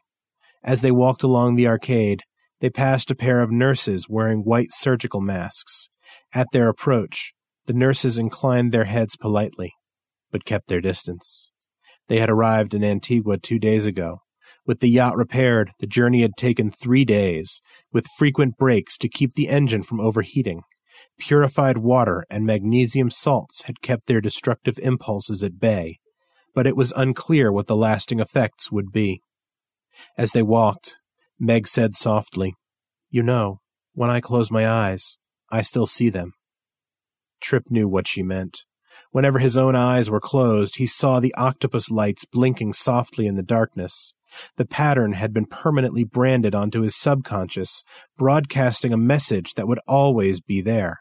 Magnesium controlled the urge, but did not eliminate it entirely. And he was not the only one. Meg's elbow, he saw, had been freshly bandaged. They reached a room in the adjoining ward. Inside, Ellis was seated in bed, his notes spread across his lap. His throat was swathed in gauze. The shears had missed his carotid artery by only a few millimeters. As they entered, Ellis looked up. When they asked him how he was doing, he studied his own hands before speaking. The bruises on his knuckles had faded. "I'm well enough, I suppose." Looking at the notes on the bedspread, Tripp recognized the pictures and sketches that he had taken of the octopus school. "I hope you aren't having second thoughts about your decision." Ellis made a dismissive gesture.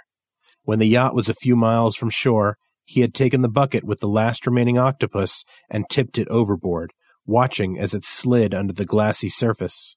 Even if they took precautions to avoid infection, the risk of contagion had been too great. "It's a big ocean," Ellis said now, his voice a whisper. "There are other discoveries to be made, and as you said, our first responsibility is to the living, although the dead deserve our respect as well." Tripp merely nodded. After another minute of small talk, he left the others alone, sensing that they wanted to speak privately. As he headed for the door, he caught Meg's eye. She smiled at him, a trace of sadness still visible in her face, then turned back to the man in the hospital bed. Outside, on the covered walk, the sun was setting, its last rays shining through the trellis. As Tripp headed down the arcade, the slats of the trellis alternately hid and revealed the sunset, reminding him briefly of the lights that he had seen in the sea. He had almost reached the end of the walkway when he realized that his left hand was creeping toward his lips. Tripp halted. Up ahead, the garden was only a few steps away. With an effort, he lowered his hand, his gaze fixed on the tips of his fingers. He waited for the impulse to fade, as it always did.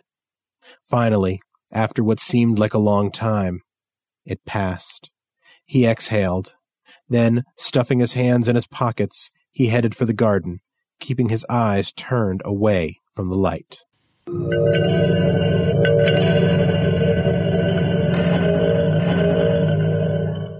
There you go. I hope you've enjoyed that little serial there. It's quite nice to dip into them as well and have like a little or a longer story on Starship Sofa. So it's that time now where I just really want to, just sit back, just chat really, just, what's gone on Starship Sofa and District Wonders and watch, what have I got planned for 2013. Just a time. I do this every year, just a time, but I'd normally kind of just have a one special show dedicated to me waffling on. That in between time, between Christmas and New Year, it's always a nice little time just to have a chat with you, see what's going on. Now, I don't know if you can hear as well what's going on and what has gone on. We have a new little puppy in the house. Yes, 2 Dobermans, which come up to me waist. And we've got now Ralph, who is a Cocker Spaniel. Apparently, working class Cocker Spaniel, but when we got him insured, the lady on the telephone said, "There's no such thing as a working Cocker Spaniel." I don't know if you can hear him there barking on, "Shut up, lad!"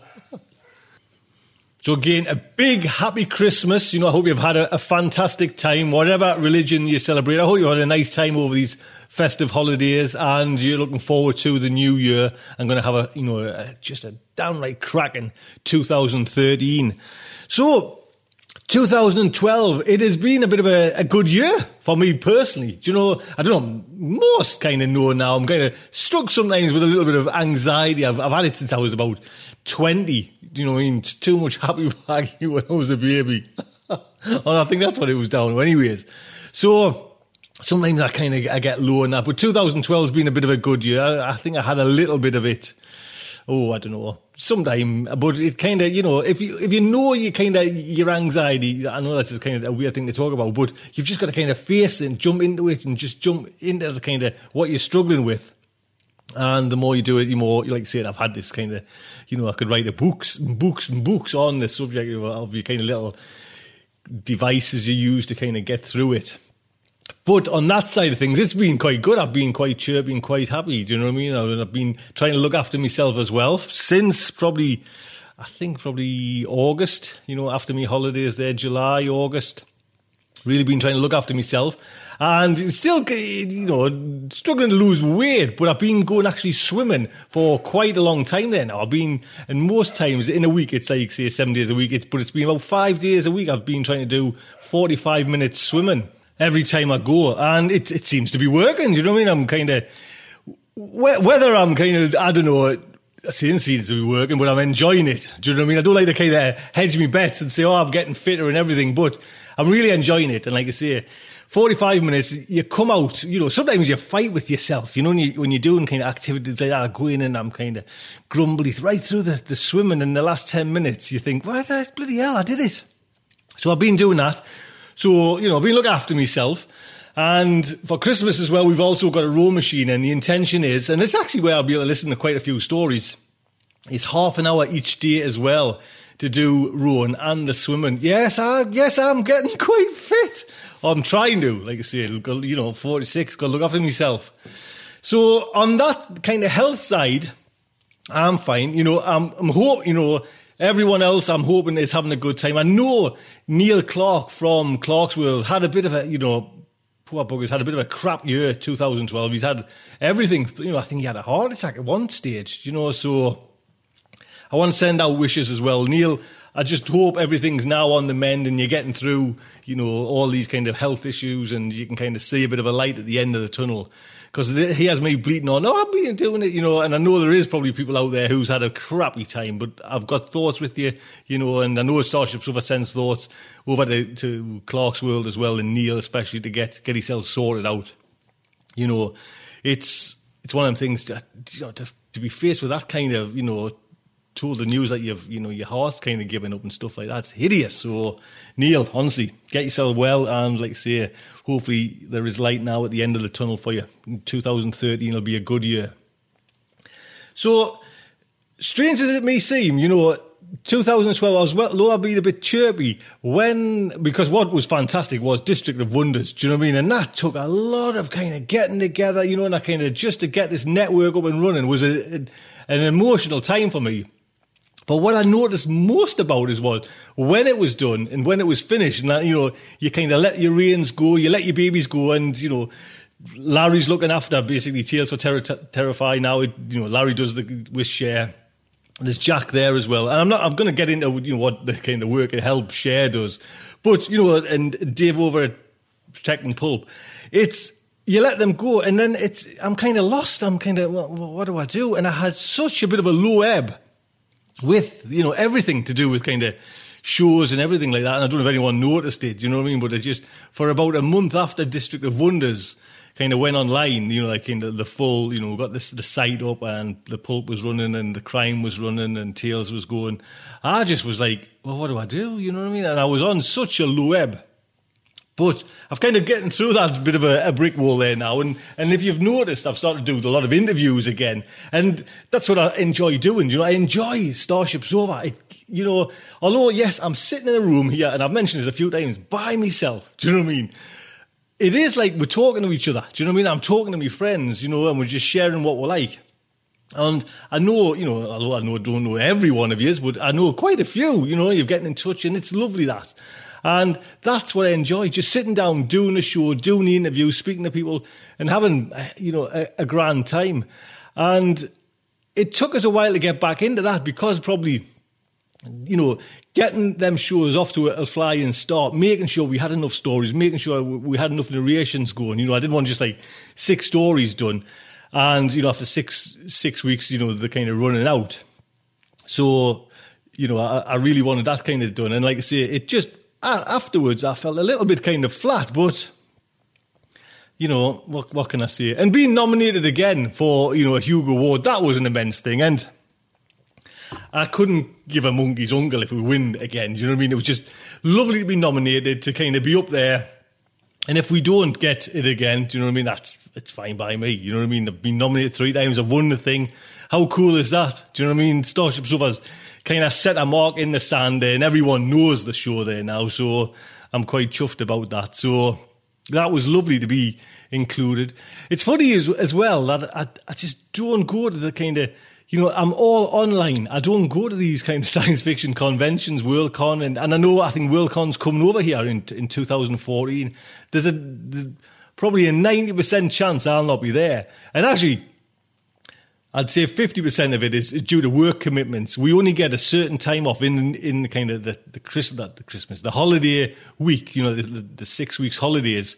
And that's when I go away with the family. And inevitably, like Worldcon's at that kind of back end where I can't take holidays then because I've already took them. So it's a bit niggly. But I don't like doing live. Do you know what I mean? Not live. I don't like being, I'm a totally different person. If you meet us out, I'm a bit of a shy lad. Do you know what I mean? I would say I'm a shy lad. I'm not kind of forward coming. So doing conventions and everything like that, going to them, it's not my bag of fish anyways, so I'm more online. And like I say, that's why I kind of like, doing these kind of workshops and these events and everything like that. It's all online. It's all just, again, it's me in my living room, trying to organize these things. And that's exactly what I like. And don't get us wrong, they're stressful as enough, you know what I mean? And that's like I say, just just a little whiskey every now and again when I do these is fine, you know what I mean? That's what gets us over. But that's what I enjoy. I enjoy doing Starship Sofa. I mean, I've realised, because there's a couple of times, I think we've been doing Starship Sofa since 2006 there now. You do get troughs and peaks and you think, is it time enough to give it up? And, you go through these and you think, yeah, it probably is, you know what I mean? We've had our run now, we've done our best. And then I'll be thinking, 2 months into saying I'm giving it up, well, what would I do? Do you know what I mean? And I actually, like I say, down to it, I love doing Starship Sofa. Do you know what I mean? Yeah, it gets trying to hunt out stories and everything like that, but it's part of it, it's part of the thing. So I really, love doing it and love doing the online things. What I kind of really, has kind of helped us as well is getting Cher Eves to come on board as well and to kind of take over, and look after things and kind of get things. Cher is the editor now over at Tales to Terrify and Crime City Central. And don't get us wrong, Larry and Jack and Dave have got a lot going on there. Well, I mean, Fred's over at Pulp, so Fred's all right with Dave. But it's them, run them 2 shows there. And Cher's just done so much work and helped me out as well. And it made us realise as well that I needed someone probably on Starship Sofa. So I brought in, I asked a little kind of shout out on Twitter and everything. And Adam Pure, answered the call for an assistant editor on Starship Sofa. And that's just, again, it's taking some of the burden off. It's kind of taking the niggly thing, it's this stressful thing of just not wanting to run out of stories. Because I think I mentioned this a while ago. I remember when Steve Ely got to a point like that, and I helped him out and give him a few stories over at Skatepod. You get to that and you're thinking, that just is a nightmare, so Cher came along, and Harry over at Tales to Terrify was assistant editor there, and, Harry had done a year and has left there, and, big thank you to Harry for all he's done over there. But it was just left in limbo, and I was thinking, we're going to just run into a ground here. And then, I asked Cher just to help out for a little bit, and Cher, what can I say? Thank you so much, do you know what I mean, for coming on and kind of helping out, and Adam as well. It's been fantastic. It's been, I tell you what, it's been really good. And I'm talking about, Tales to Terrify as well, is having Scott Dinsdale over there as well. Scott has designed and done everything with, the making of Tales to Terrify Volume 1. And that book came out and it's been a blinding success. I'm really pleased. I didn't think it would have as big a sales as Starship Sofa Stories. And I know Starship Sofa Stories 3 was a bit of an anticlimax for me. Probably because, you always kind of start off with a big kick, when Volume 1 came out.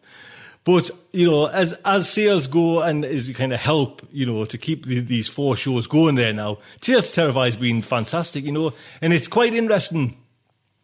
They're probably 50-50 now, the paper sales, the ebook sales. A lot of people more are buying the ebooks, and that's fine by me. Do you know what I mean? It's easy peasy lemon squeezy, the ebooks side of things.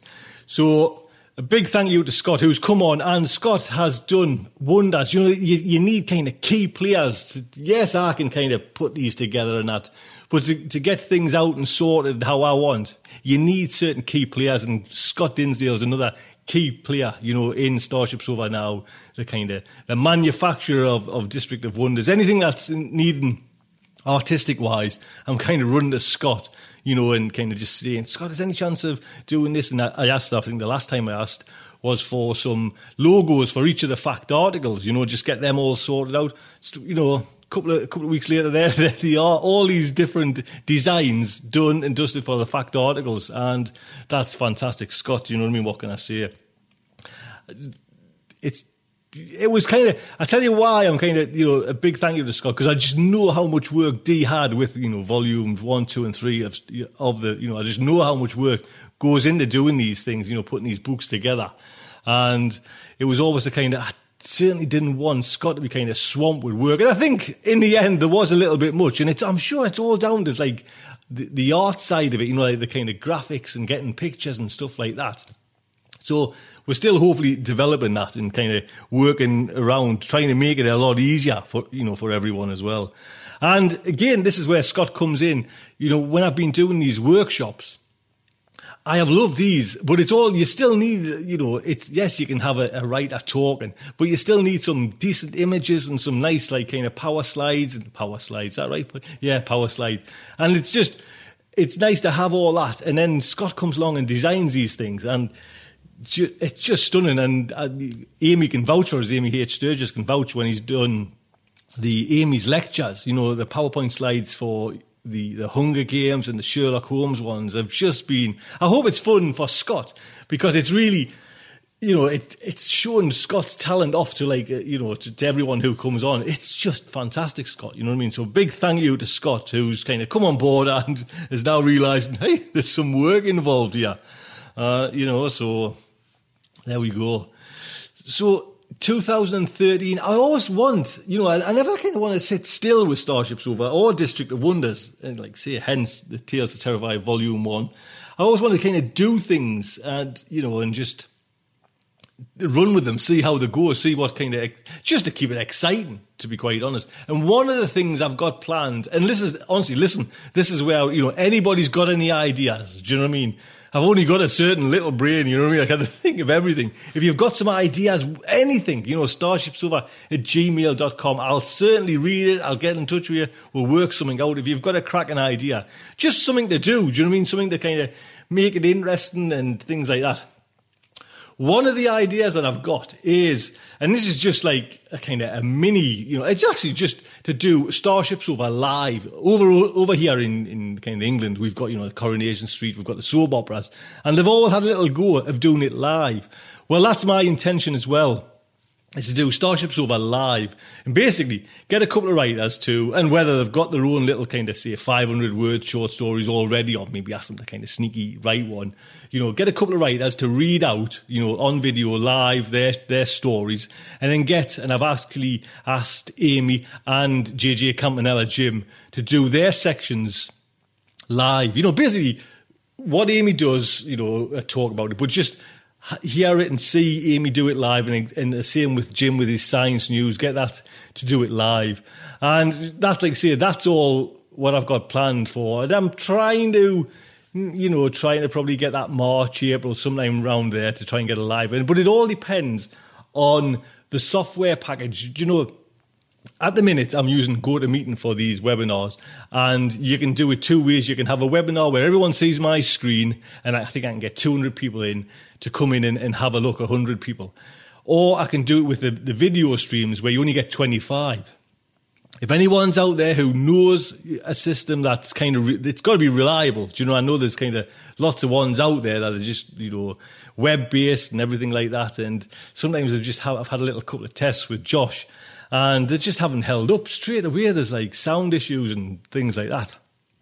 So I know GoToMeeting is it's rock steady, stable, but we need the likes of, say, 6 live video streams and the possibility of more people watching it than the 25, And what the intention is to incorporate this Starship Sofa live with probably a month-long fund drive for Starship Sofa and for District Wonders, really. And, use that as a kind of a launching point for the fund drive.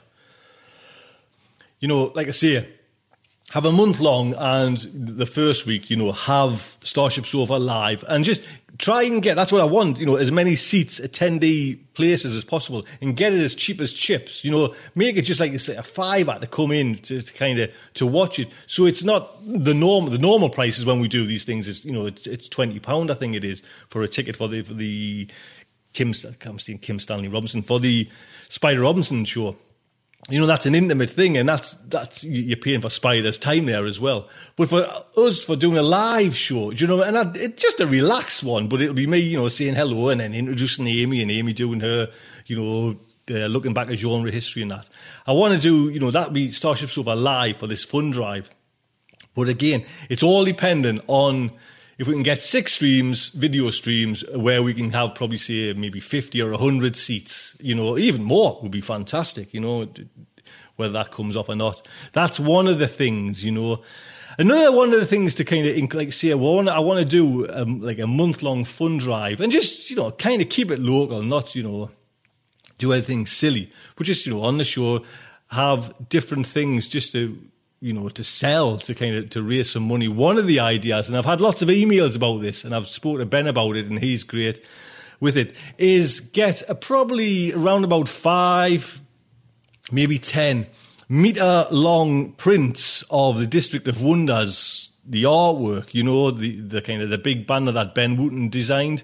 Get Ben to sign it. Get myself, Larry, Jack, and Dave to sign it as well. It'll have to go right around the world. Get it all signed and have these on sale as well, you know, because a number of people have emailed about that, you know, that artwork's kind of stunning. And it would be fantastic to get these. These would be, God, I would probably buy one myself. Cut my own throat and I'll get one myself. Do you know what I mean? To have that artwork. I had to have, especially Ben sign it, and all me, you know, the lads sign it. That would be fantastic. So that's another idea for the fund drive, is to do, you know, to do this kind of the artwork, get that in like special printed. So there's a thing. Like I say, if anybody can think of anybody, you know, if any ideas, please get that sort of, get in touch with us. Another one is to have a set price for someone to come on and host the show. Yes, let me step down for a week. No, we're coming up to show 300, you know. It's not that kind of far away in the distance, and it would be nice to kind of auction that off and get, you know, someone to come and host the show 300, because that'll be a special time as well. So that's another idea, you know, and like say, hopefully get a few books and things off writers signed and get them up for auction as well, or, you know, or put a price on them. Like I say, if anyone's got any ideas, I could really do with some help there. I could do some help, you know, organising this fund month. That would be great if you just want to come on. Honestly, help. I am desperate for help. I always want help. You know what I mean? Ideas and help is what I kind of dream of. So, and I think as well, I'll get volumes 1, 2, and 3. You know, I'll get a pack of them and get them signed off. You know, I'll sign them myself and have them as like a little idea, you know, so someone can kind of buy them. So, I'll tell you what, another idea I had, because I know, you know, I've been in touch with Gene Wolfe, and it would be to organise, you know, to kind of set up where we can get a bidder to interview Gene Wolfe as one of the prizes. Whether that happens, you know, because Gene Wolfe's now the Grand Master of science fiction this year. It might not happen. I have no idea. But that was just one of me kind of rattling off me, you know, the thoughts going round. Oh, that would be a good little thing. So there you go. What else is planned in 2013? Well, possibly, you know, I've kind of dropped an email to Scott. I haven't actually heard back yet, so this might not be on the cards, but possibly a volume 4 of Starship Sofa stories. You know, it'd be nice to kind of get that out in maybe the June, July time. Whether, like I say, it's easy peasy for me to kind of rattle off some stories, see if I can get some stories off anybody, but the hard work comes down to Scott, you know what I mean? And like I say, I send an email, but just being a little bit shy, I was like, oh God, I've got all this to do again. So we'll wait and see, but that, you know, hopefully that'll come off as well. Starship Sofa's volume 4. We missed a year, and like I say, it's purely down to the amount of work that goes into these things. It's just scary, scary, scary. So those are a couple of things, you know, what I'm kind of got me sights on. Yes, I'm loving, you know, doing the kind of the science fiction writers workshops. That's, you know, that's fantastic. Just listen to these kind of legend guys out there talk about themselves, you know, and, you know, like tips and hints on writing, you know, but really let them talk about themselves as well. That's, you know, that's been special. Like say, the Joe Haldeman one came along, and to get Joe Haldeman on was just scary, fantastic, brilliant. You know, few weeks' time there, we've got the Spider Robinson one down. It's me kind of aim now is to go after Kim Stanley Robinson, how to write science fiction with Kim Stanley Robinson as well. So that's what's in the pipeline. Hopefully I can kind of snag that off, but you never know. These writers, you never know. So the main thing I kind of want to get over, if you've got an idea that kind of you can help fund Starship Sofa, got some ideas, anything like that. There was some pictures there was an artist over in I think it was Australia, who did some rockets, built up these rockets from scrap bits of metal. And I thought that would be fantastic. If anybody can do anything like that, you know what I mean? And we get things like a little kind of shop done like that, where I've got these 3 rockets. One's a flying saucer, and there's 2 kind of space-age rockets. And I got them from TK Maxx, a chain in, and I think actually they're in America as well. They might be called slightly different, but we call them TK Maxx over here. And they're just lovely. You know what I mean? They're just like aluminium, dead light, but metal, finished like brushed metal. And they'll just look dead retro, 50s science fiction rockets. One of them's a bit like the Flash Gordon one. I've got a flying saucer one, and then there's like a 3-pronged attack ship, which, and I love them. If we could get stuff like that on the show as well, and put it up and auction it up, that would be fantastic. I would love that.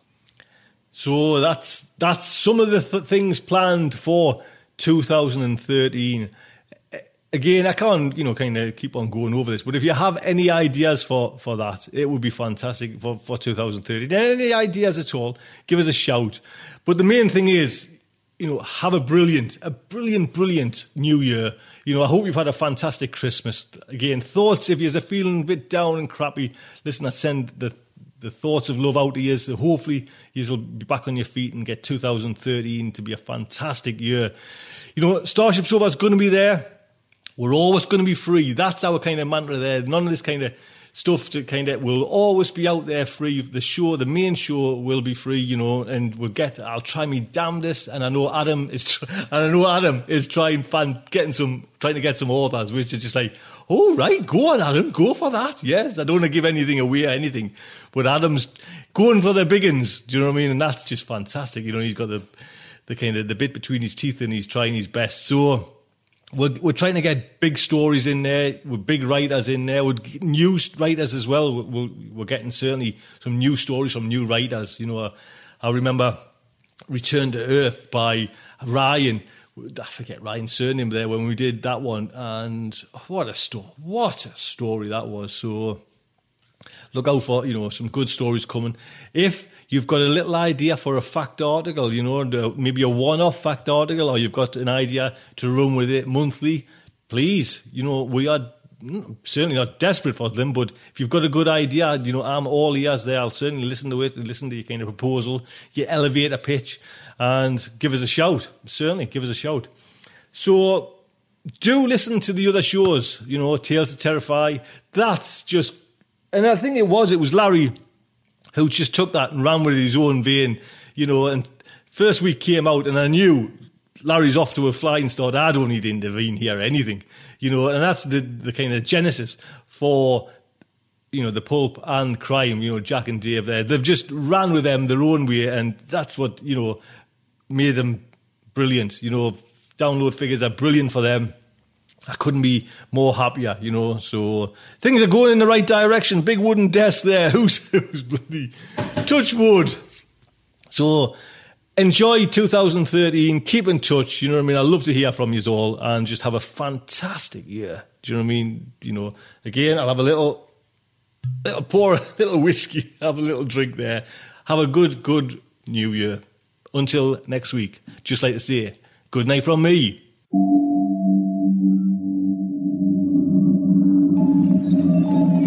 Will our heroes survive this terrible ordeal? Can they win through with their integrity unscathed? Can they escape without completely compromising their honor and artistic judgment?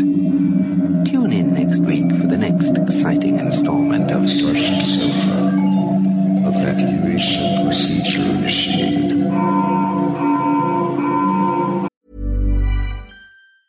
Ever catch yourself eating the same flavorless dinner 3 days in a row? Dreaming of something better? Well, HelloFresh is your guilt-free dream come true, baby. It's me, Keke Palmer. Let's wake up those taste buds with hot, juicy pecan-crusted chicken or garlic butter shrimp scampi. Hello Fresh. Stop dreaming of all the delicious possibilities and dig in at HelloFresh.com. Let's get this dinner party started. Even when we're on a budget, we still deserve nice things. Quince is a place to scoop up stunning high-end goods for 50 to 80% less than similar brands. They have buttery soft cashmere sweaters starting at $50, luxurious Italian leather bags, and so much more.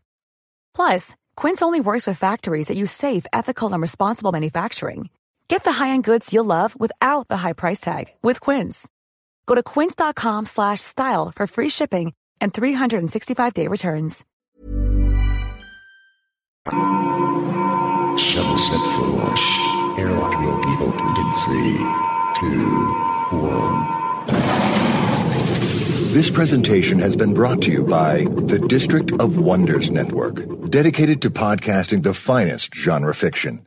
You can learn more about the District of Wonders and their many literary productions at their website, www.districtofwonders.com. Thank you.